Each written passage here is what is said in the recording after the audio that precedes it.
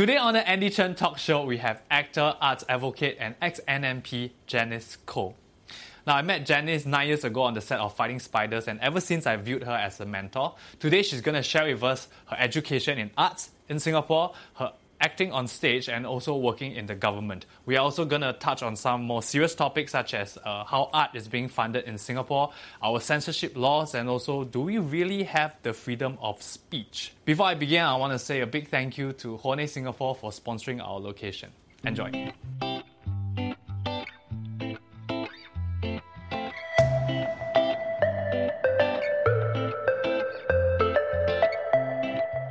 Okay, let's begin.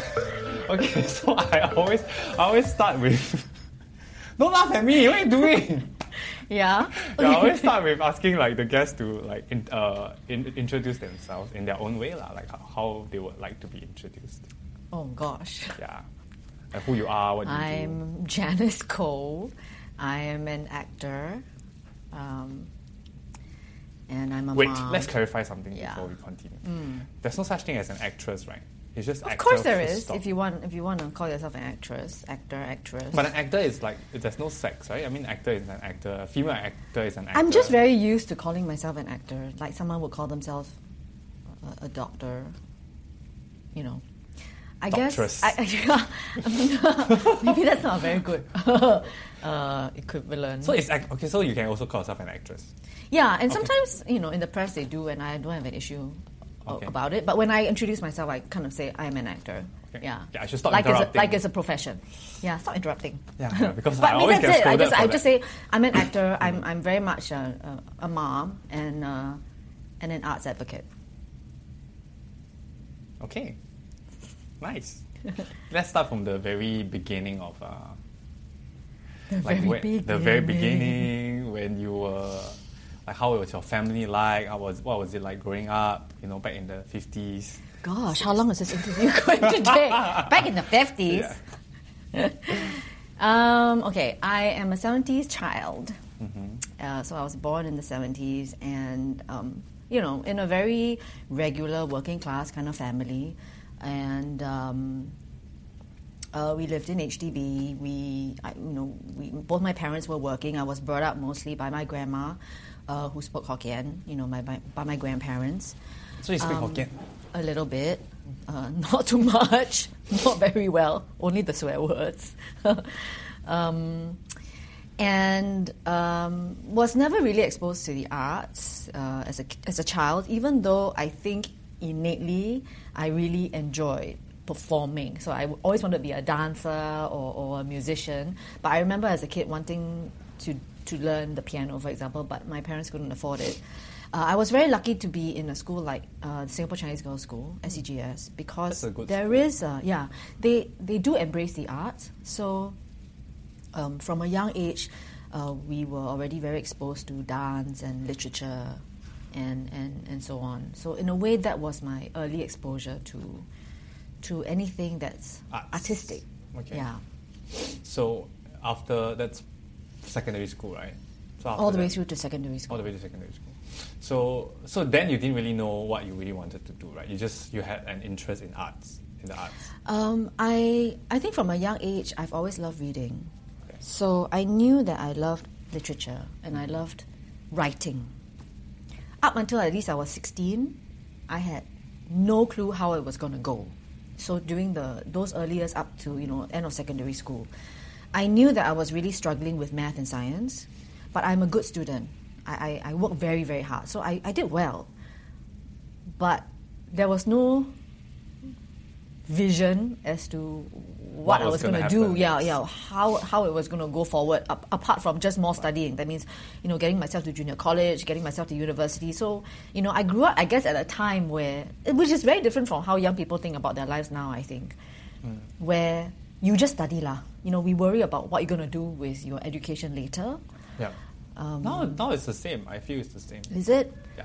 I don't know. I think the concept of a gap year even exists in some IP schools where, I'm going to take a gap year after year 6 or whatever. It's like, wow, I don't think that a gap year concept happens in like a very local context very much. I don't know. Some of the kids that I talk to. International I guess schools? no, Or like maybe like public? IB.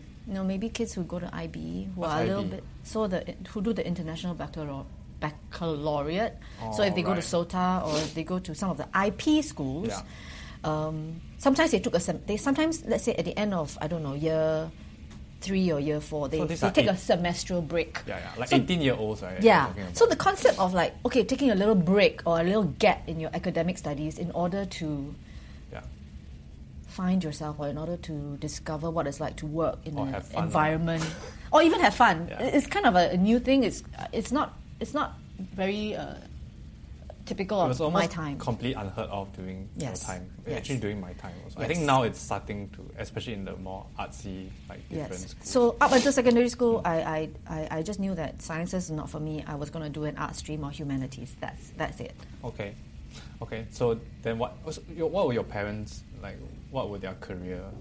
So my mom was an executive secretary. So she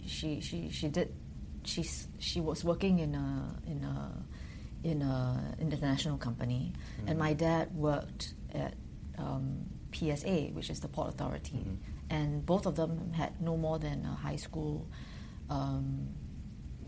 secondary school, O-level certificate. Yeah. Wow. But they're English speaking. Yes. Yeah. So what happened after secondary school?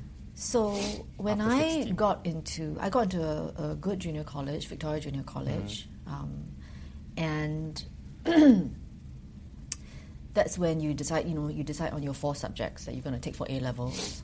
And I would try my best to avoid the Math and sciences. sciences. But when you go in, you're always kind of like pressured to do at least 1 or 2 of those subjects because those subjects tend to score well. That means there is just a higher chance of doing well on the science subjects, math, for Because example. it's more formula based. Like Because there's it's like like a correct there's answer. only right and wrong. Yeah. It's black and Whereas white, lah. most people tend to perceive the humanities as a lot of grey. Yes. So there was some pressure. I was in the humanities class at VJC, and there was some pressure to like do at least math and econs. And of course, when you're in a position where I'm not even sure what I'm going to do in my life, I better hedge my bets, on some kind of a mix of both. So I did, math and econs, and then literature. And then there was this 4th subject where I wasn't sure what my 4th subject was going to be, and I thought, oh, okay, I'm in VJ, and there's this theatre studies subject, theatre studies and drama, which is kind of close to literature, right? Because Shakespeare, literature. Okay, But that's like a proper subject. it is. It is an Oh, A-level wow. subject. Yeah. It's an A-level subject. At that time, it was probably 1 of 2 schools that offered it. Okay. Yeah, and so I did that, and that was, I would say, totally life-changing. Okay, so it was actually our education system that gave you that. Yes. That first Isn't it ironic? Yeah. Yeah. I mean, as I much was as about to say, like, isn't that fantastic? no, it's ironic because sometimes, I talk so much shit about our education system. There's so many things I don't like about it, but ultimately, at the end of the day, it gave me the pathway to discover what I loved. But it also that also proves that it's possible to add stuff like that to make it more mainstream. Because like you say, it was only 2 schools that was offering Yes. stuff like that, right? Yes. So that means it is helpful and it has helped people. Yes. So after that, you took theatre studies. So after JC, it's uni, right? So what's your uni decision? Within the first few months to the first year of taking theatre studies, I knew it was going to be my life. My life's So work. that's when you found your passion. Yeah, Like acting, performing and theatre. performing at theatre. Yeah, it became very clear to me that for the first time in my life, I found something that I loved doing so much that it was not work. That when I was given homework, it's not work. That I would stay back in school every day if I have to do it, and it's not work. And I don't know. Yeah, I know. How many people can say that at the age of 17? To this day, I still think it's a real luxury to be in that position because I know many people who go through up until end of university still feeling like, okay, what am I going to do in my degree now? Right. And No, even my brother is like, he's well educated, he's smart and everything, but he's like, don't know lor, just do lor, one day at a time lor. So to be 17 and to feel like I already know what I want to do and where I'm going to go was an amazing feeling. it was very liberating, very freeing, because it becomes very clear in your head. And by the time I was in my second year and preparing for A-levels, I had already pinpointed the schools I wanted to apply to study drama in London, in the States, and so on. There was only one thing that was in the way, $400,000. 400,000 problems. Or something to that extent, if I wanted to study in the States, or maybe at least another 200,000 if I wanted to study in England.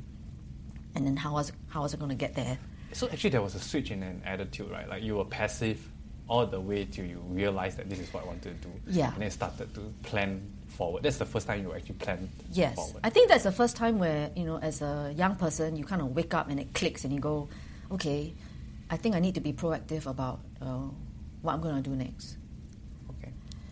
Okay. Yeah, at that point, unlike today, you don't kind of crowdfund for your education. There's no crowdfunding. That's like asking for ang pao from your family. Yeah. My parents for sure would not have been able to afford an overseas education. That's a lot of money. Yeah. At that point, NUS had not announced that they had a theatre studies program, so there was no program to go to at university level in Singapore. There was LaSalle and NAFA, but also at that point they only offered a diploma program. So it was, heart-wrenching because I had applied to all these schools and I got in.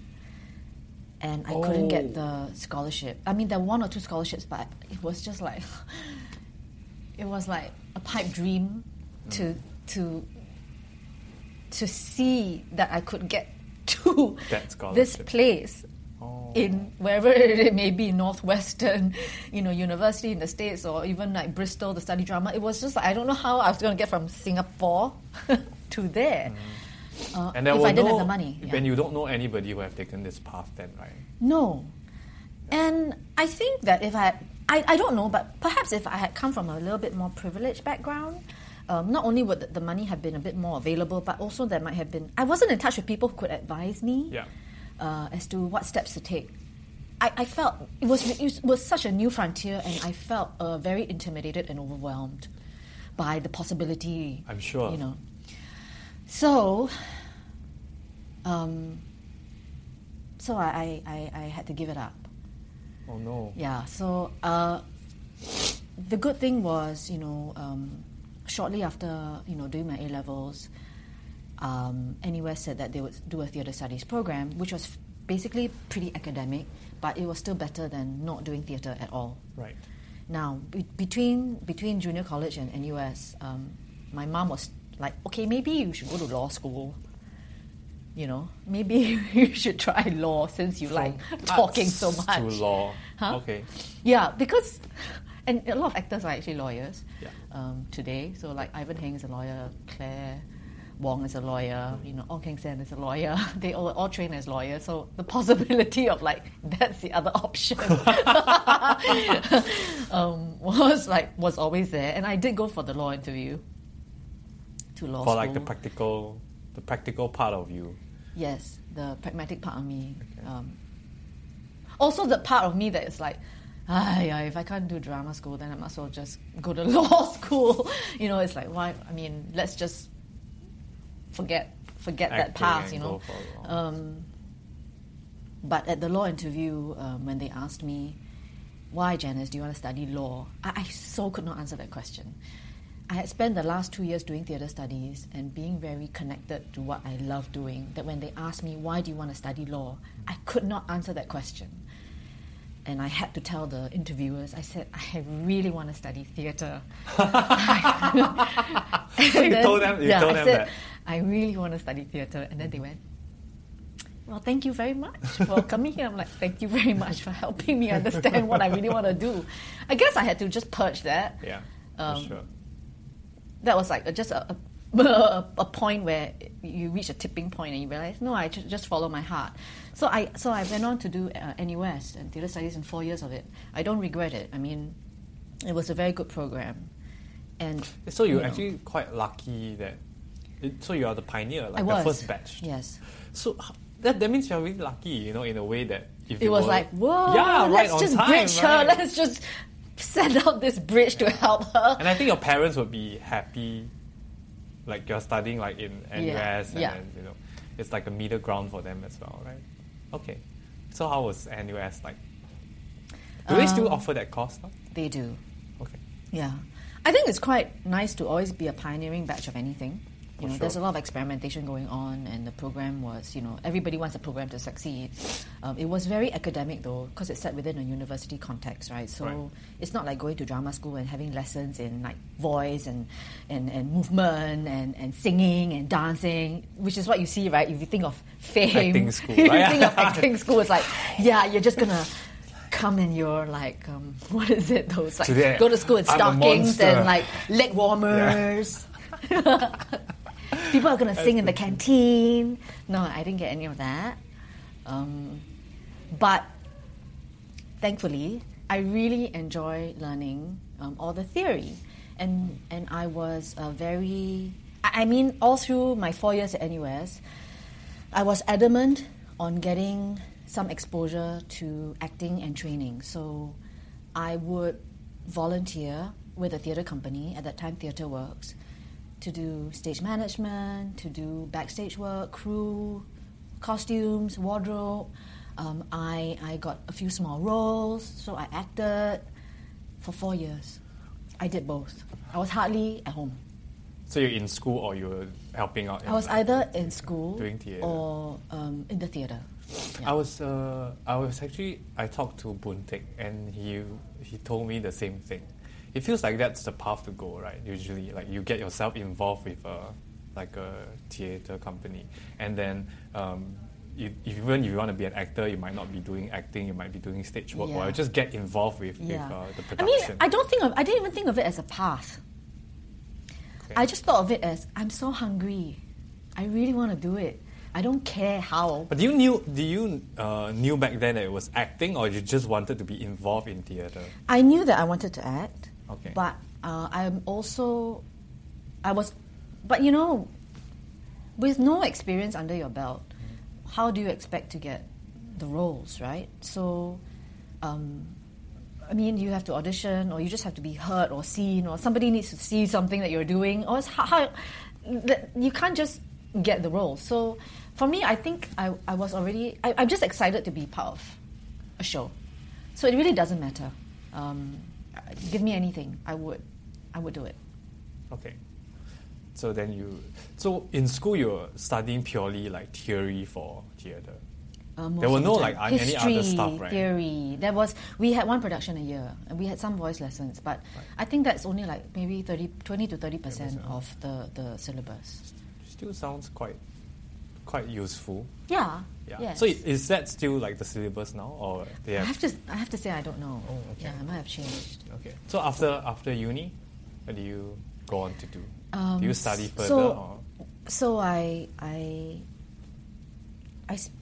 did learn a lot during those 4 years when I was at the university and working with companies like Theatre Works, and also working with peers to do our own thing. That means we started our own theatre company, we did our own shows at the substation, at the drama centre, we just put it up, find the money and so on. By the time I was about to graduate, I had some knowledge of what the industry was like. And there was still some desire to go away. But I had also reached an age where I didn't know if I wanted to do drama school anymore, because I had already started performing and I was getting jobs. So I was getting parts and roles in shows. Yeah. So I didn't know whether or not I wanted to continue at that time to learn drama, do another 4 years of school, drama school, because I already done 4 years of university. So I decided that I was going to do a master's, but in administration, arts administration and arts policy. Oh, okay. And the reason that I came to that point, and this was when I was like 21, 22, was because I felt that the art scene was so nascent and so young that it needed people who could make it better and make changes, whether or not it's regulation or funding. I mean, I was 21 to 22 and thinking about those things, I suppose. Like, what else am I interested beyond acting? And I was interested to work at the Esplanade, which at that time had not even been built. But it was it was in the works. Yeah, it was being conceptualized. It was being built, and I was very taken by arts policy and the role of the arts in Singapore.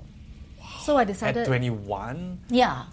But you must have been a really confident woman then to even think that you could make like a big change. No, I remember thinking, do I have... is there a job here as an actor in Singapore? Because very few people were full-time actors. How many productions do we have then? There was only MediaCorp. There was very few... Theatre? No. There were very few production houses. Very few people were full-time. Very few. And the concept of being a full-time actor is not like today. You're either full-time at MediaCorp or you're freelancing, but most people had day jobs. So most people were teaching acting at night. So this was around like 1990, 1992, around that period. So when I graduated in 95, it was really at a point in our cultural life, I suppose, where there was a potential, but it wasn't blossoming at all. It was just like, there were a lot of obstacles in the industry. And so I was at a point where, okay, I'm one of the first batch, I'm the first batch of theatre studies graduates from the National University of Singapore. There is no industry for me to go to. There's no real industry. So I have to be creating this industry. That's what I thought. Wow. So I decided to just change paths, and I knew that I could always go back to acting, and decided to do a 1-year master's degree in administration, because I knew that I would come back and I'd be in a position to maybe forge some kind of change in whatever way. Mm-hmm. I didn't know how, but if I can't be participating as an actor full time, then I want to be in a position to create opportunities to make it a more vibrant scene in some way. That's how I was thinking. So your mindset was always to grow the scene in Singapore. Yes. But did it ever cross your mind so there's no industry in Singapore, let's go to London, let's go to the States and pursue a career over there? Honestly... That sounds like a more straightforward mindset, right? Yes. I didn't have the confidence. But isn't it even harder to create an industry out of nothing than to just pursue a career overseas? Okay, it's both equally hard, I have to say. I guess I didn't have the confidence because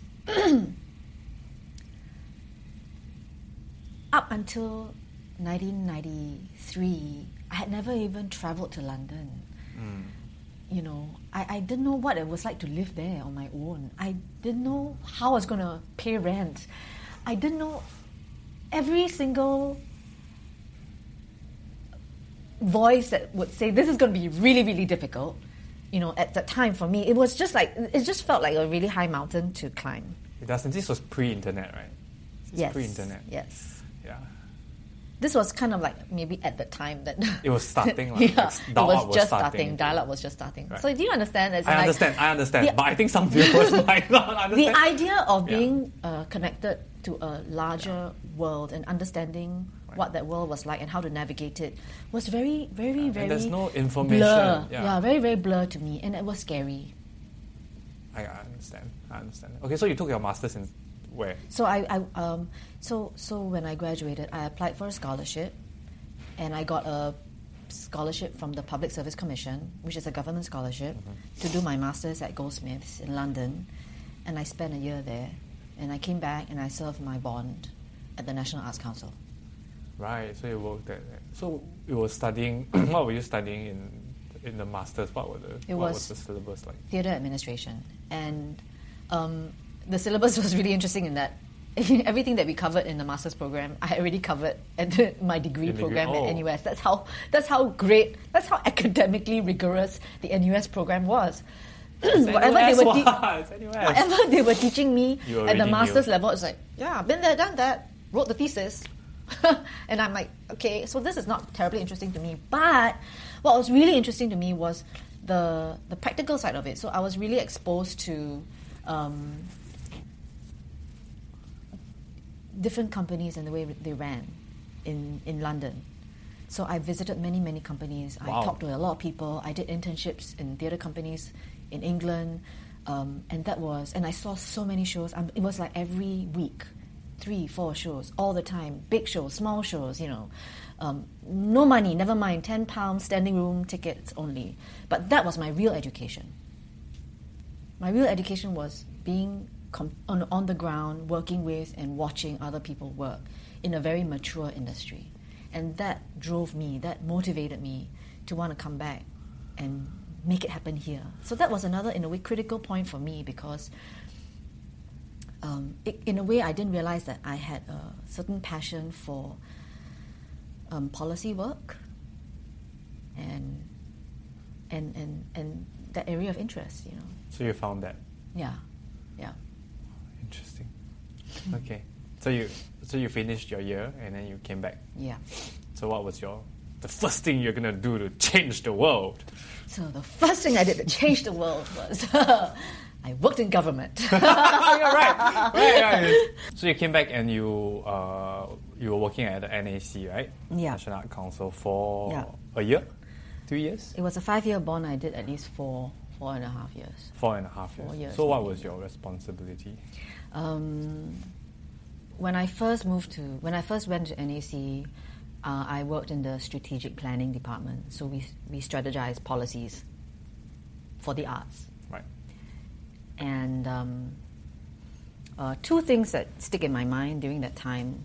In my first year there, I wrote the concept paper for the Arts House, which is the old Parliament House turned into an art centre. Yeah.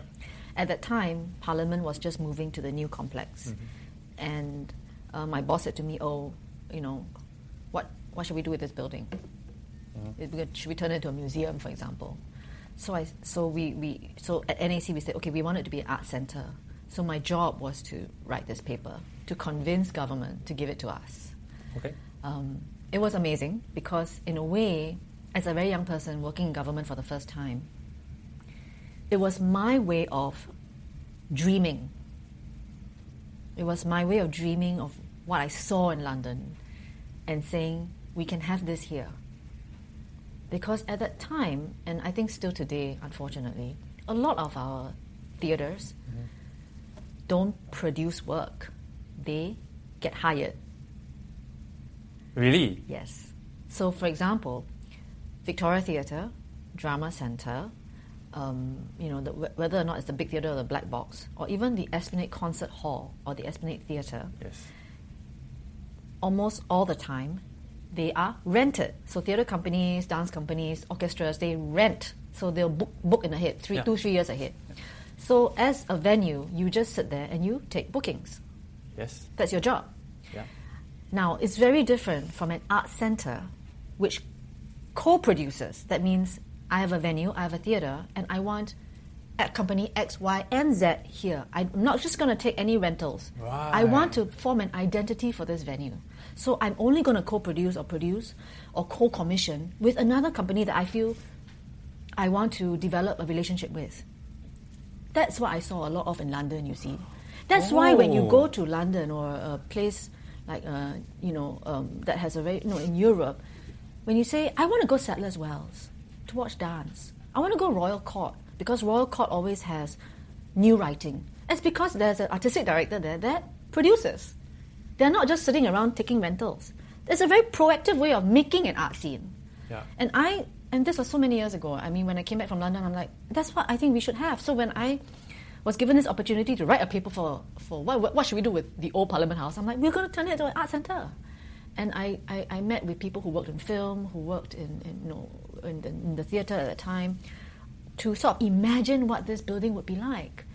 And I said, well, let's have a black box to produce shows. Let's have a little film theaterette so that we can bring in art films and local films. Let's have a library in there. Let's have rehearsal rooms. Let's have residencies where we can host arts groups, so that people who need space have a space to rehearse. All those things.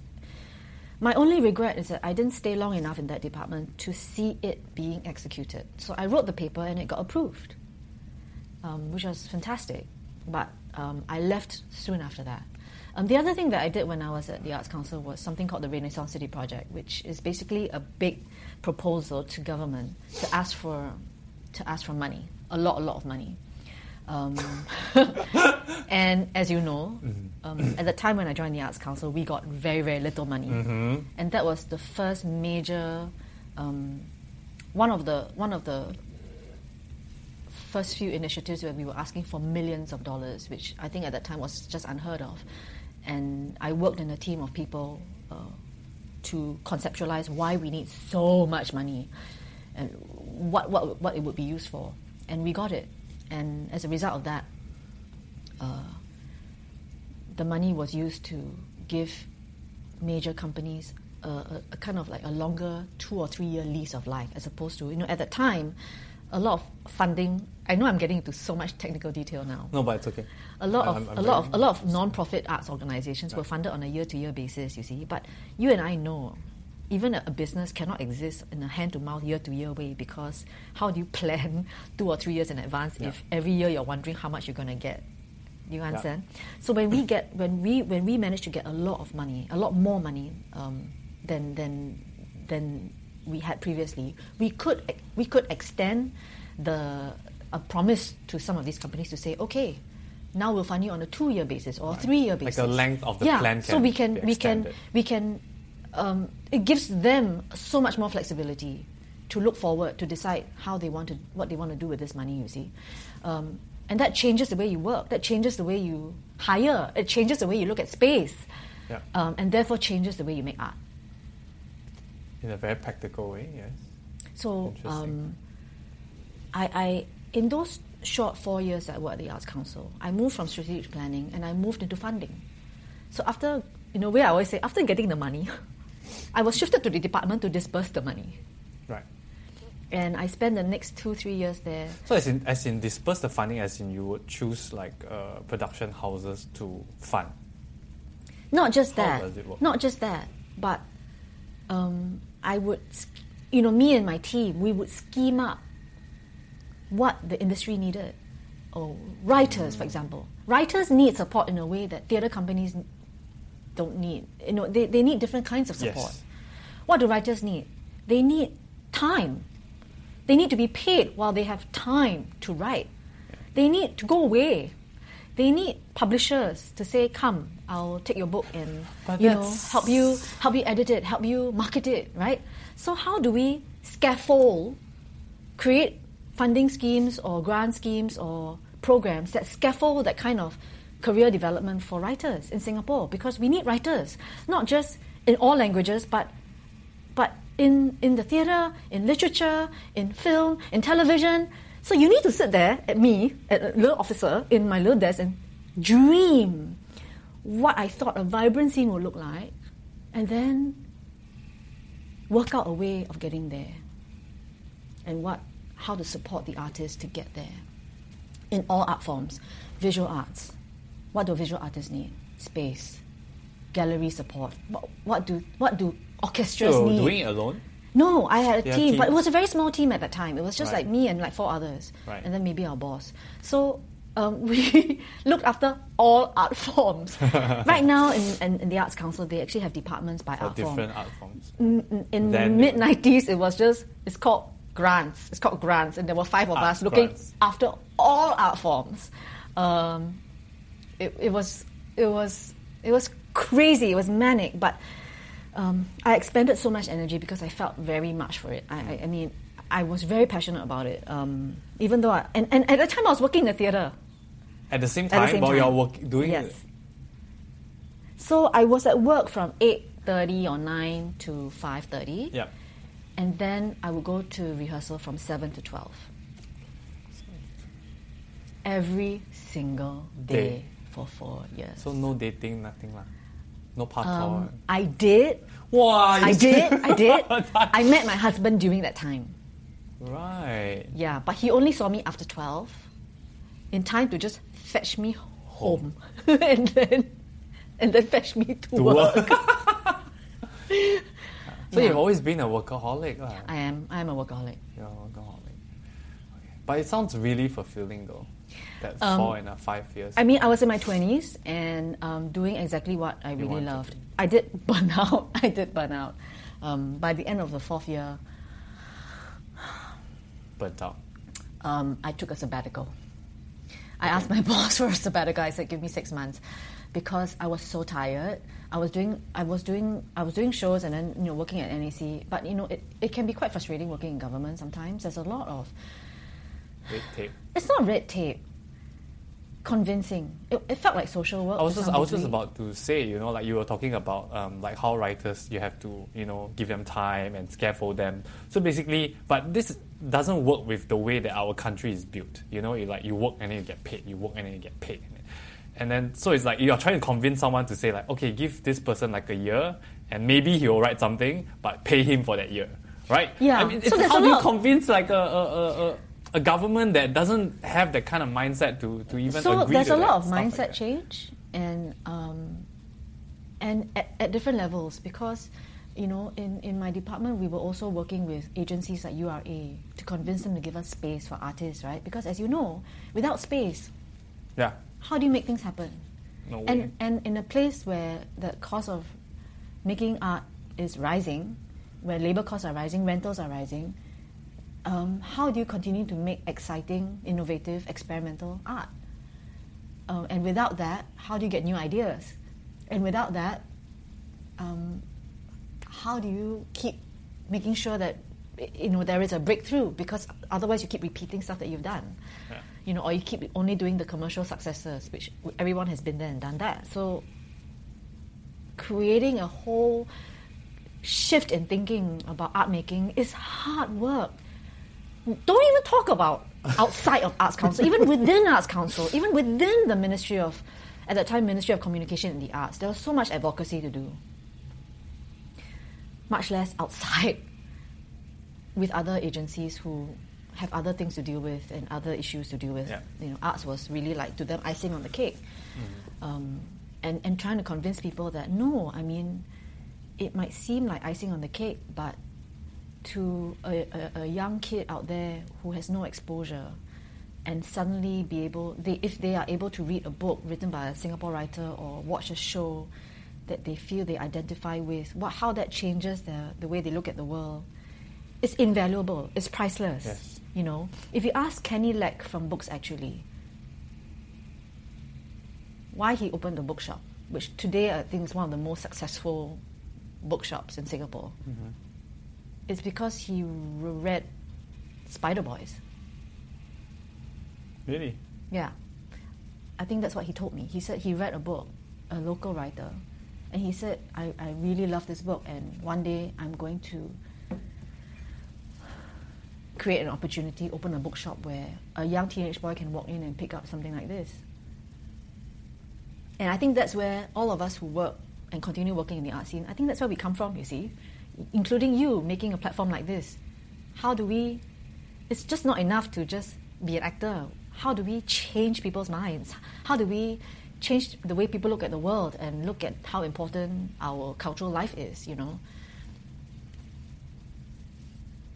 That's what I wanted to do at the Arts Council. Yeah, but it's hard work, and it's hard to always sometimes be banging your head against pragmatism, bureaucracy, a lack of faith, a lack of belief in what the arts can do for the regular person. Yeah. How is this situation? I mean, how's our situation now then? Is it much better, or do you think we didn't really make much progress? I think that we have. I think from in the last, so that was in the mid '90s, when into the early 2000s when I was working at the Arts Council, and I think that in the last 15 years we've made significant progress. Today, funding is a lot more available than ever before. At a time where across many developed countries they are cutting down on arts funding, we still have very stable arts funding. In fact, it is quite generous because we have something called 1-for-1 matching, a cultural matching grant that encourages corporations to give to the arts, and then what government does, it will try and match dollar for dollar. That's pretty unheard of in a lot of countries. But we have moved forward and yet moved backwards in different ways. Also. So I think that in terms of censorship, we have not moved forward at all. In terms of regulation, we are very, very behind. In terms What do you mean regulation? Like exactly. So there is a lot of self-censorship going on, whether or not it's on media platforms, on our main television platforms, in terms of people who are commissioning and producing art. So, there is a fear of breaking guidelines because we are receiving funding, for example. So I think that needs to change. It's a clutch, right? I mean, the more money you get, the more you are beholden to some degree. It's true. But that's only because the way it works in Singapore is that there's no arm's length funding. So what I mean by arm's length funding, which happens in Europe, is we'll give you the money because the arts is a public good and it's a merit good. People need it, and I'm going to fund you, but I'm not going to interfere with what you say. Does that happen very often? So in Singapore, they do interfere in what we say. I mean, Yes. they do want to know what you're going to say. Yes. And they will either decide what those advisories will be, whether it's in film or in the theatre, whether it's advisory 16 or is it RA or whatever. 21 and stuff. Yeah. Or they choose to pull funding or not give you funding, i.e. Sunny Liu's book, Yes. if they feel that it is not in line with the establishment view. Yes. So in that sense, I think we continue to go backwards. Okay, but so you're talking about the It's called arm's length funding. arm's length funding. So how does that happen very often overseas? Is that a normal, common thing, or it's also No, a rare I mean, thing? I think that artistic freedom is a lot more treasured in the first world nations. So, it would be an uproar if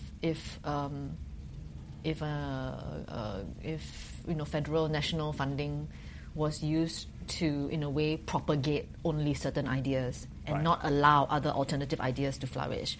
So, whereas I think that mindset seems to be a lot more entrenched here, that it's okay, that as long as we are funding you, you shouldn't be breaching certain guidelines. You shouldn't be talking about certain kinds of politics, you shouldn't be talking about certain kind of sexual issues or race and religion. So it's very safe. Yeah, I mean, I face that on my work on like a daily basis, like rewrites of drafts and then Right. taking out like essence and Right. stuff because of Yeah. funding, right? So in that way, we should work towards moving forward with that. How do we work towards it? Yeah, how? How? By talking about it more, right? It's something which I feel viewers need to ask for. Yeah. Audiences need to ask for. But it's being asked for in a way that by the market, right? Now Yeah. that we have like Netflix is into Singapore, and then we have, even without Netflix, there are illegal sources where you can get a lot of content, which a lot of people are using, whether you like it or not, whether they are using, and they are seeing what kind of content is being produced out there. And when we are actually censoring ourselves, people are losing interest, and it's showing. I think Yeah. that's one... Because you're no longer relevant. Yeah, you're no longer relevant. I think that's what worries me more than anything else. Yeah, but I mean, I think people need to ask about it, and I think it's healthy that we talk about this issue often so that people are aware. We are getting less and less interest from the audience for our stuff. What do you think? I think that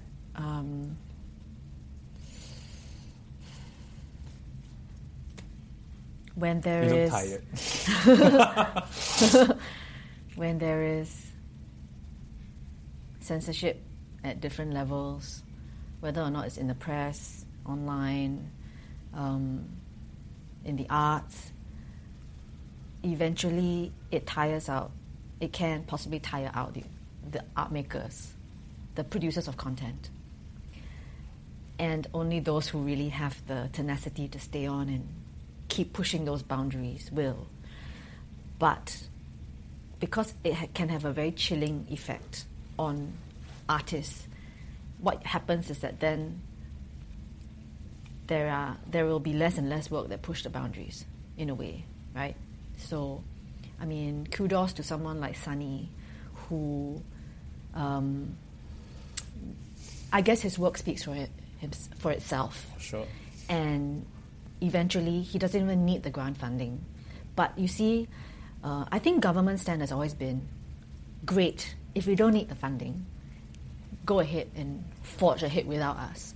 But I think that there is a role for government to play, and that is, you see, for many of these artists, they're all emerging. To some degree, they do need some support. Mm-hmm. You can't just say, great, be on your own if you want to say your own thing. I think as a funder, my job should be to support a whole diverse range of things. But in a way, you are also asking the government to fund something that is going against the what they want to achieve, right? They want to achieve people who are a nation that are like-minded, who believes in their direction, and that's what they want, right? I mean, that's what they want. So you're asking them in a way to give money for people to tell a different story, to say maybe something that's against their point of view. Then isn't it very hard to convince? So I guess the reality of the situation is, you can argue as an arts patron that you have to sing my tune, right? I'm the Pied Piper, so you sing to my tune. You follow me, because I'm giving you the money anyway. Yes. So there's some truth in that.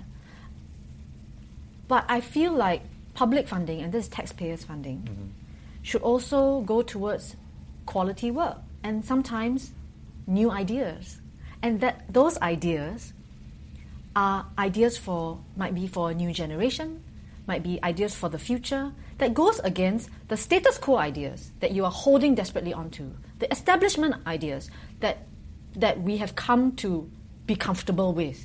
So who's going to fund new ideas if we're always holding on to entrenched views? How are we doing Singapore any service if we continue to only support things that support what is comfortable? Art has to question. Art has to hold a mirror up to things that society is going through, including things that might be a bit difficult to talk about, or sensitive, or ugly. You can't just hold up to the beautiful things. That's why we support the arts. So exploration of ideas?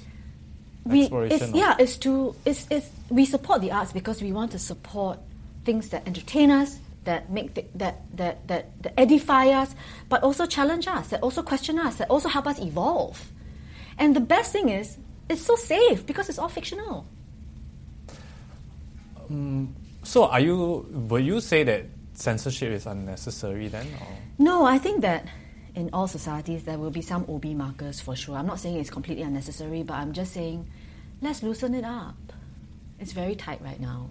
It's very blunt, It's just too controlling. It's black and white. It's just too controlling. There's not enough grey. And yet at the same time, with the same mouth, you want to tell people to be thinking critically. Out of the box. Out of the box. Come on, innovate. How? We're not used to it. Yeah. So what do you think can be done then? I just feel that you can... I would say, I think if you want to have stricter guidelines for free-to-air television, I understand. Why? Because anyone, 5-year-old can turn on the TV, and you don't want them to be exposed to ideas that are too mature, for example. I understand. Yeah. But, in the arts, it's a very select audience. People have to buy a ticket, to it's go a personal choice. to the theatre or go to a gallery. You have to read a whole book to get an idea that is potentially dangerous or controversial. I mean, already it's very self-selecting. Yes. Why do you need to be so harsh in terms of regulating this particular medium or these platforms? Because I think that it reaches out to a much smaller audience, and yet at the same time it is an important platform to get people thinking, to get people talking, debating, dialoguing with each other. And I think that that's a place where you should be as light touch as possible, and that you should fund. You should fund because it is the seed, the place where ideas come into fruition. Are there people with similar mindset as you in the government body, do you think? I think so. And I think in their own ways, they try and make it happen wherever it can happen. I think at the end of the day, it is a climate that is the view of the government of the day, and in a sense, as long as they are the government of the day, that won't change very much. But there are many people on the ground who understand the importance of the arts and then try and allow it to bloom, flourish wherever it can find sunlight, like a plant. So I have another question. Like Sunny's work, right? When I read it, I was quite shocked. I was like, huh? Like can you actually write and do something like that? And I hate to say it, but at that point I was like, and get away with it. That was my mindset. Like, can you do that? I mean, in my mind, it's like, it's dangerous even, you will get exiled or, in my mind, I don't know whether that's It's not relevant. dangerous in itself, it is dangerous in Singapore. That means we are already used to thinking of Big Brother watching, we are used to the idea that there are some But is it OB real? markers. I mean, like, is that real, or is that like a monster where we imagine it's under our bed, or actually we do have that freedom, or I don't know. I don't know, is it real? I don't know, is it real? Right. Who's watching you now? I don't know. Who's watching us having this conversation? Yeah. So I mean, I think we do have a long way to go. I'm quite excited though. I mean, when I read Sunny's book, I was very excited. I was just telling Jess on the way here, like, I was also listening to a podcast that talks about Singapore's history, and then I was also reading Sunny's book. And to me, it was like I'm 32 this year, and it's like I've never had any material that actually shown me like what it was really like, It was all from one perspective, And now I because of the internet, I get to watch another person's perspective, and they might. I don't think they're all accurate, and I don't think they're all, but they are perspectives. And when I put them together, I feel like I get chills, I feel like I finally understand a little bit more about like my home, like who I am, and like what it meant, like what had to be done, and it made me felt. I guess it made me felt challenged, disturbed. Like I wanted to know more. I wanted to understand more, and I wish like material like that can be. I mean, I just feel that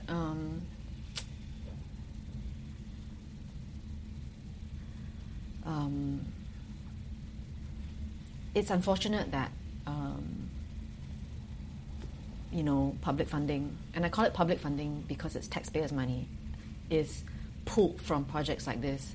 Because when you see the public support for the book, then you question, hey, who are you protecting this from? That means, as the gatekeeper and the distributor of public monies, if you say, I need to protect the institution, I need to protect the public from this kind of information, who are you protecting it from? Because the people want to read it. Right. If you don't want to support a theatre program or show because it is challenging certain ideas, but the show is sold out, then who is the gatekeeper protecting? And as the institution that's giving out public monies, don't you have a responsibility to the public to subsidize the cost of the book, to subsidize the cost of the theatre ticket, because it's their money, what? Right. So we kind of talked about how the government's role and the censorship issues. What do you think as like a individual, like a person in Singapore? What do you think we can do to support the arts or to reverse this issue that we are having? You can't really reverse it. It's just who we are and where we are today. But I feel that, at the same time, I feel that there's no need to relinquish control as an individual or even as a business or as a business owner. Because right now, I think to some degree, there's a lot of reliance on government to take care of some of these things, right? Whether it's funding, support. And I think that a lot of business owners who have the capacity should play a bigger role in determining what they want to see, how they see Singapore moving forward. As in like corporations supporting the arts? Yeah, like so whether private. it's through sponsorship. So if Sunny doesn't get the grant, hey, what do you need? What do you need, Sunny? Do you need me to come in with something for you to go away and write a new graphic novel? Will there be strings attached, for example? So there's also a flip side to it. But the question is, I think there should be other sources of funding, investment, support from individuals, from donors, from philanthropic organizations who just want to see a rich and diverse cultural scene and art scene. And if you were involved in in a business that to you innovation is important, and you see your business going on for the next 100 years, you should invest back and give back to society. And you can do that through the arts. Because if we believe that the arts nurtures creativity and critical thinking in students, young people, then don't you want to invest in those things that will create a generation and future generations of people who will continue to... The cycle is very clear to me. If you have people who are innovative and creative and are able to think out of the box, eventually these people might be buying your products or working in your company. So it's kind of investing in the future of Singapore in a way. Mm-hmm. And we do that for other causes, healthcare, So what if I'm like I'm not a business owner, like I'm not rich, for example. Yeah. I'm not financially wealthy. Yeah. What can I do? I mean, like if I'm an 18-year-old boy. You can go on iTunes and buy a song from a local band. You can go and support a gig at the Esplanade Outdoors Theatre where it's free. You can show support in so many different ways. You know what I mean? You can be vocal about your support. You can motivate your friends to go along with you. And in that way, when we talk about supporting a Singapore-made product or film, just buy a ticket and go watch Popeye by Kirsten Tan, for example. I mean, for me, I think that's at a very basic level of saying, I want to make an investment in the Singapore story. And there's no one story. There are many, many stories and many, many points of view. And I want to show that that there's a space for it. Okay, then let's talk about you are NMP for 4 years? 5 years? No, only 2.5. Oh, was it only 2.5? I thought it was felt a like full forever. term. 2.5 felt like forever. So how did... 2.5 is one term. 2.5 is one term. So 5 is 2 terms. Right, I didn't know that. So how did you become the NMP? Was it by choice? I mean, okay, it was by choice for sure, but do you stumble into it, or was it a plan, or what was the intention? I think usually around the time where they start to nominate people for NMPs, there's always people... It's NMP for arts, right? So nominated. Arts, media and sport is one position. Oh. It's not just NMP for the arts, it's arts, media and sport. And there is no predetermined role for an NMP that comes from the arts. So usually around the time where it's open for nominations, within the arts community it's very buzzy because everybody's like, okay, so who can we propose and so on. At that time when they were looking for the next one, after Audrey Wong had stepped down, quite a number of people approached me. And honestly, at the back of my mind, I know that it is a role that needs to be played. I mean, there is a need for this role. But there's also a part of me that goes, do I have the time and the capabilities to do it well? And those doubts were definitely in my head. So when they approached me, I said, okay, let me think about it. And then the next day it was in the papers, Janice Koh is going to be... I'm like, wait a minute. I said I'll think about it, right? So it's like... so in a way I was shoved. Right. I was shoved into it. Wait, but if it's just like sports, arts and what was the other one? Media. So it can be a person from either of the three industries, right? Yeah, it doesn't have... So sometimes it's someone from sports, sometimes someone from media. Correct. Right, but how do you nominate someone and who chooses the person? So, I mean, in this particular area, you go through what is now MCCY, Ministry of Culture, Community and Youth. So, you would have to propose your names through the ministry, and then the ministry will then push the names onward to a select committee in Parliament.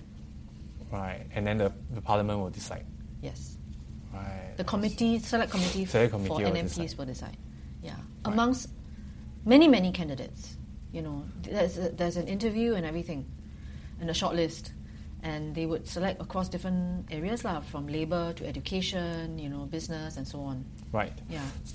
So, what were your duties then? What do you have to do? I mean, is it a paid job? In the No, first place? It's not, you get an allowance of 1,006 or something like that. Right, it's an allowance.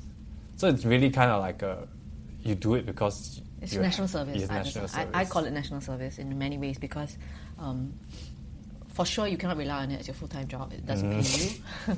In fact, I was paying myself to do it because I had to turn down work. You see, I'm not like I don't work in an office, right? I don't have any support staff to help me while I'm in Parliament, right? So in a way, I had to reduce my workload. Yeah, I had to reduce my workload in order to do it well. Because out of that allowance, you still need to portion off some amount to pay people who help you write, you know, do your research or organize meetings, and you know, it was like nothing. So that's how it was. Yeah. So, what were the duties? I mean, what did you have to face? What were you trying to? The job is what you make of it, but at the very minimum, you're expected to represent your community or constituency or the issues that you feel strongly about within Parliament. Mm-hmm. So make speeches at whatever issues that you feel strongly about. Ask questions, parliamentary questions that you feel are not being answered or have to be answered, and at budget debate or whatever lah. So that's the bare minimum of what is expected of you. You know, yeah, and that's what I did. Right. So I remember you gave a speech about the white paper. The population white paper. Yeah. Right? What was that like? I mean, when I read what you wrote. How was that? I mean, when I read it, I was like, I couldn't imagine reading that, you know, in front of all these people who are obviously for the policy. And in my mind, I'm thinking that, okay, so you are an arts NMP, you know, and then you are making this is not really in your jurisdiction, you know what I mean? So how did you face that kind? Why do you choose to face that kind of pressure? And what do you think is important to say? That? I might come from the arts, but when we're in Parliament, we just represent the people. True. You know, I might pick up a lot of arts issues during my time in Parliament, and primarily I did that because no one else was talking about it. There's a whole backlog of stuff that need to be raised, and my job was to do it. But in a sense, I could talk about anything I wanted, from foreign worker levy to healthcare to transport. Yeah, because we are all, in a way, in many ways, equal. Yes. In that chamber. When I speak on issues that affect Singaporeans, there is ultimately I feel like I represent a certain segment of Singaporeans. Maybe I don't represent all Singaporeans, and we can't. We can only speak from a place that resonate with a certain segment, and maybe that segment is not represented right now amongst the MPs. Maybe that point of view is not being articulated, and sometimes I feel it's my job to articulate that view. You know, I also listen. I mean, when I write my speeches, I listen very long and hard to my own conscience. Okay. What I really feel needs to be said or debated or discussed. Never do I feel that mine is the right view. I don't ever think that mine is the right view. Mine is just a view, and then let's talk about it. It might be in disagreement with the establishment opinion, but it has a place, and it has to be put out there. And let me not be the one who's too scared to do it. But I will try my best to be as elegant about it and gracious about it as possible. That's how I always felt, you know. Yeah, I think that came across. It doesn't have to be personal or petty or antagonistic. It's just a different way of looking at the world, a different lens, and even if we agree to disagree, it can be civil, a civil debate or discussion around it, you know. So there is the parliamentary chamber, and I always felt that an extension of that is the media. The media carries my views to the wider public. So during my time as an NMP, I found it very important to always engage with the media, whether it's on TV, CNA, interviews on TV or in the press, magazine articles, long form articles, any opportunity to put forth where I was coming from, I would take it. Because there's no other way to reach out. I mean, other than social media, which is limited to your own echo chamber, really. It is. Yeah. So, how do you manage your time? I mean, you're a mother, and you're a very active actress, and I mean, are you still doing like policy work or like At the working moment, with the no. arts? I just sit on boards. So I do a lot of like fundraising, like for arts organisations. I sit on the school board. So I still do, and I work with the Arts Council still on panels. So once in a while. So I still do some of that, but it was nice to just go back to acting. Yeah. How do you? Yeah. How do you? So that 2.5 years. So much work. That 2.5 years, I got so much white hair. It was hard. It was a real challenge. I think my kids saw very little of me. Oh. Very little. They were like 7 and 9 or something like that. Right. They had to be a lot more independent about their schoolwork. But when I went into Parliament, I knew I would only serve one term. So I just made the most use out of it. Every single opportunity I could make a speech, I would try every time. In fact, when I went in, every parliamentary sitting, there would be maybe 12 in a year or something like that, right? Or 10 in a year. Every parliamentary sitting, you have a maximum of 5 questions. When I went in, right, I said to myself, I will ask 5 questions every parliamentary sitting. I will prepare for 5. I will max out. So when you I will max when you out. stand up to like the rest of you like. No, I mean, it's like sibei sure very long one. No, it's like arts again. How many arts questions can you ask? A lot. I got a lot of arts questions.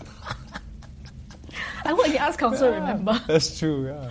That's why what? Okay. Yeah. So it was that's good. So you served your national service to the maximum. That's your... In the first 6 months, I would have meet the people sessions. Oh, really? Yeah, okay. Every month I would meet like dancers, next month, playwrights, next month, teachers, next month, theatre practitioners, next month, people working in music, next month, people working in indie bands, every single month. Wow. Filmmakers. I had like listen to them. I had like... people, I had interns who pro bono write minutes, because it was a very intense period where the arts and entertainment, it's such a media, it's such a vast universe. Yeah, it is. It's so complicated. And everybody has their own issues and complaints and I felt like I had to listen to as much of it as possible, and then it helps me decide where the low-lying fruit are. That means what issues can be solved quickly. What are the long-distance issues? That means those I cannot solve straight away, but I need to start the conversation going. And it's that kind of like, it's a multitasking kind of thing. So there was, I was doing theatre, and I needed to do theatre. In fact, during the time I was in Parliament was when I did Cliff. I was doing Chinese drama, Channel 8. Yeah, you were. Yeah. We were doing it together. You know why? I needed to reach a mainstream audience. That's why I did it, That's how I was making my decisions. I'm so tired. I got to be in Parliament. I write speeches, but I need to do Channel 8 drama. Because you need people to know you. Yeah, I just wanted to have an opportunity to be seen by people who don't usually see me. And I just didn't want to be like the theatre person. I wanted to just... Sometimes, like I said, you have to use the media where you can. And if it means just being a little bit more recognizable from a Chinese-speaking mainstream audience, so be it. To be honest, if I could have written half my speeches in Mandarin, I would have. But I just didn't have the time to get it translated and to learn the pinyin and everything. I would have. But I really wanted to do that because I feel like, if you want to persuade people, you need to do a lot of work, and that means reaching out in whatever, by whatever means possible. You cannot expect people to come to you. You need to go to them. Yeah.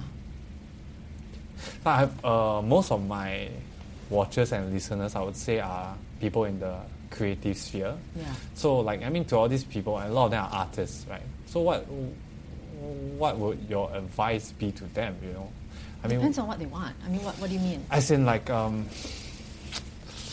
let's say if I want to be an artist in Singapore, you know, do you want to forewarn them of like the challenges ahead, or like the pitfalls that you can fall into, like self-censorship? Do you have anything at all that you want to? No. I just think that I feel that creative hunger is very important to being a good artist. That means, in a way, I think it's important to always feel like there is something more you want to do, something more you want to say, and that one day if you feel that you don't have that anymore, it's okay to move away and do something else. You know, so ultimately, to be an artist, I feel it is because you can't help yourself. You just can't help but continue doing what you do, no matter what the odds are. And one day when you feel it's not worth the effort, then it's okay. Then move on to something else. You know, I think you need to be quite honest and listen to your conscience and be in tune with how you feel about things, and that it's okay to also morph and mutate and change rather than label yourself. Like, I'm an artist and therefore I need... No, why label? We are constantly evolving, and that, you know... I mean, I guess the only advice I have is when you're young, be adventurous and be open and be as embracing of uncertainty as possible, because when you are young and you don't have a mortgage and you don't have kids to feed, that's when you can take the most risks. Yeah, you know that, right? I know that. And so when people ask me, oh, you know, Janice, you know, I'm thinking, should I go and do my drama degree? And I'm like, go and do, but I have no money, go and work. Go there and find work. Go and find financial aid. I don't care. Find your way there, because you don't know until you try. And then when you fail, you come back. You can always come back. But if you don't try, 30 years down the road, 20 years, 10 years down the road, you'll be like, oh, it gets harder, you know. You get more and more, your roots sink deeper and deeper and deeper, and it gets harder to find the courage to take those risks. Thank you. Okay, so before you go, you can ask the audience like a question, so they will like reply. It can be any question. It can be a silly question, but it can also be something that maybe you want an opinion from like the masses. Wow. Yeah.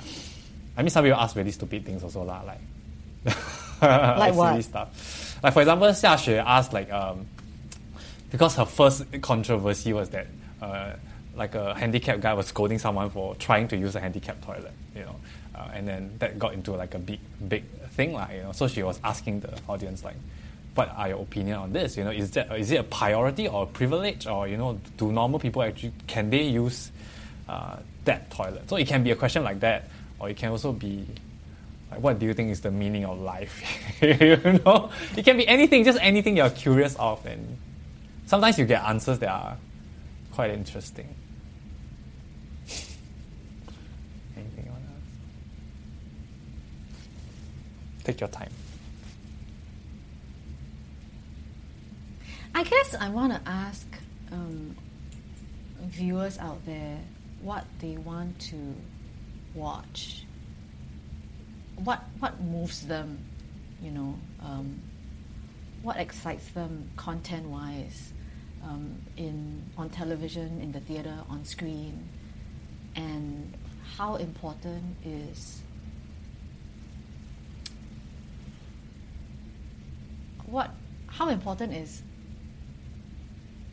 good, strong performances as opposed to just watching celebrities. You know, I've always kind of been like very very sort of puzzled by what people are looking for in terms of content. Yeah, in terms as of in like content. the day-to-day person, like the masses. Yes, just a day-to-day person, not necessarily from an artist point of view. You know, sometimes it it puzzles me when there's casting, when we start casting based on popularity or even social media Following. following. Is that what producers think people want, or is that what really people want? Because when I watch good television, I'm purely watching for quality story, But quality the issue performances. here is but am that I different from everybody else? I just read an article, like this is the trend now. Because we have a lot of emerging platforms, but we don't really have that many people watching all these platforms, or they don't know about all these platforms, my YouTube included. Yeah. So what these producers think is that by bringing on people that have their own following, because these people watch for this person, right, you will bring these people to the platform. Yes. Right. Is that true? Does it translate? No. Because Not- I think some people not try to do it in the really. theatre where they they would cast someone Yeah, who is yeah. like from a very popular show or whatever, or they have like a lot of Instagram followers, but the tickets still don't sell what. So Yeah. But okay, like yes, I think it's concluded that it's not really working. It doesn't really work that way. And even if you get it for that specific show, but for example, It's- if your channel short-term, doesn't, right? it's short term. It's either non-existent, minimal, short term, or it doesn't translate if your content is not what they. For example, like I interviewed Sasha and my episode did well, but the people who really watch her content all the time are not the people who are going to watch my content, because it's two different things. Yeah, So I don't yeah. think it really works. But for like the film industry, it works. You know, like you watch it because of an actor, you know, and they are the number, in the States and in China, they are the number one asset for any film. The number one you pay the most to the lead actor and actress, more than anything else. But that's because they might be a good actor? Because of stuff. No. Not at all. In China, they pay like easily 60% of the whole film's production to the lead actor. To the Because casting. they are because just they popular. are star, they have star Because they are power, just and they draw stars. people to the cinema, which I think is proven, because that's the Hollywood system as well. It's not a one-off thing. But I don't know I don't think that's translating on the internet platforms lah. Yeah. Okay, the question is, do people watch a film for performance or for the artists that they like? Is that the question? Yeah. And how important is social media celebritydom to determining whether or not you're going to... Celebritydom. to determining whether or not you're going to watch a show. Okay, so basically, if you see someone that it's popular online in a series, Yeah, does it will translate you to want box to watch office? it? Will you come into the theatre to watch them? Yeah, someone asked that same question. I mean, not same question, but I can't remember, was it on the show or we had a conversation with someone where they were actually complaining about that. Yeah, they were saying that, like, you know, like it brings the quality of the production down, and then, you know, and then it translates into a lot of frustration for a lot of actors who have been working on their craft and stuff like that. But it happens all the time, and it will continue happening. It's something that you cannot stop. And that was my analysis also, like, like eventually the popularity used to be the TV stars, the film stars, right? But eventually, as all these platforms decline, the social media people are the ones who are going to be popular, you know, are the ones who are going to have the eyeballs of people. But they are not actors. So you have to cast the people that are popular but have not been trained in acting into major roles in major productions. It's going to flop, what? That's going to work. But I think we are going through that flopping period, right? But it's trying. And eventually it will come to a point whereby, I mean, actors are slowly becoming influencers and influence. I mean, they're combining The lines into the are same thing. blurring Yeah, in a sense, lines are yeah. blurring. So eventually, it will be the actors that have a strong following that will be casted in commercial roles for sure. I think that's going to be what's going to happen in maybe 5 years' time. Yeah. Is it too depressing or not to end the show? No, because you know, it's like when I first went into the industry, you just want to be an actor, and now you have to be like so many things. No, but including you have to market but yourself. You have to, but you know what? Okay, before like this morning, when I woke up and swiping through my Facebook, I watched an interview with Daniel Day-Lewis. He I is know that. one of my top, most admired actors in the world. Yeah. And he's amazing at what he does. He probably has zero presence on social media. He has, in fact, no publicity profile whatsoever because he doesn't do any of that. Yeah. And to me, that's what I aspire towards, right? But is that even realistic until you get there? very You know what I hard. mean? What does it mean? Because how do you escape? Because I think that's what we do. Actors do magic. Yes. We are magicians. We have to escape into a role or a character. And if you're like constantly on social media and like constantly talking about what you're eating and what you're doing every day, how do you escape? How do you get people to suspend their disbelief and go, yeah, she's actually a very poor mother, with like poverty-stricken, can only speak Hokkien, and she's the only breadwinner. When like your social media is about your gallivanting across the world and in your 70-bedroom mansion. Yeah, so for me, it's like I always feel like there must be a distance. There must be a distance between the audience and the magician. Actually, I understand what you're saying, but I mean, it has been, there are different actors. I think there are two spectrums of actors. You cannot escape the commercial game. It's just part of, getting eyeballs is just like how you're using the media, right? It's as much getting the eyeballs as it is performing. If you are a very good performer, but I mean, Daniel Day-Lewis is very lucky, right? I mean, like a director saw him, or like a production really works. But how many Daniel Day-Lewis are there that are But not he's known? also phenomenal. Yes, he is. So because he is He is Daniel Day-Lewis after all. Yeah. Everyone else is mediocre. Yeah. It's like, okay lah, come Instagram followers. One in a billion or something, I don't know.